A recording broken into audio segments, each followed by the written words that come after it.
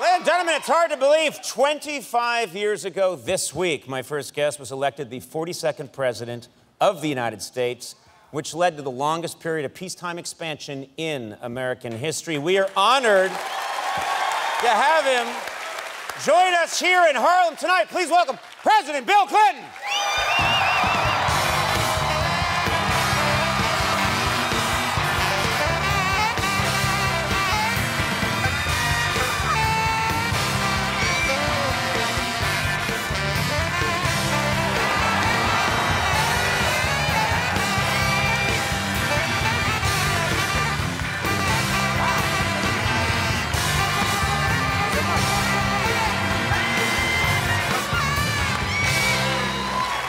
Whoa.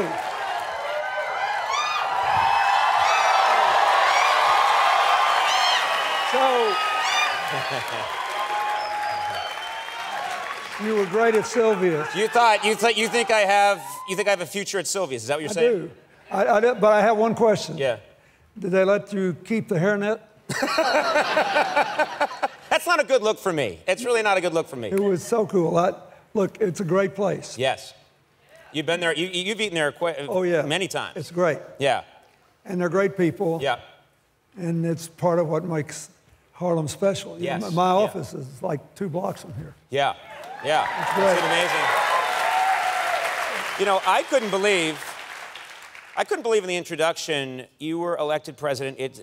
Time does strange things. 25 years ago this week. 25 years ago this week.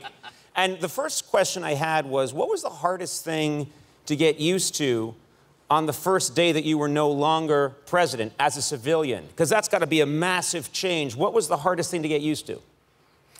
They don't play a song when you walk in the room anymore.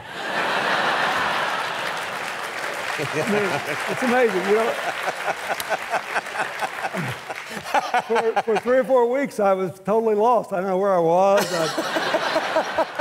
Where's Hail to the Chief? Yeah. Listening, you know. You could probably work it out so they play it for you. Get a little boom box and just push a button when you come into a room. Yeah, but then if you think you're still there, that's really dangerous too.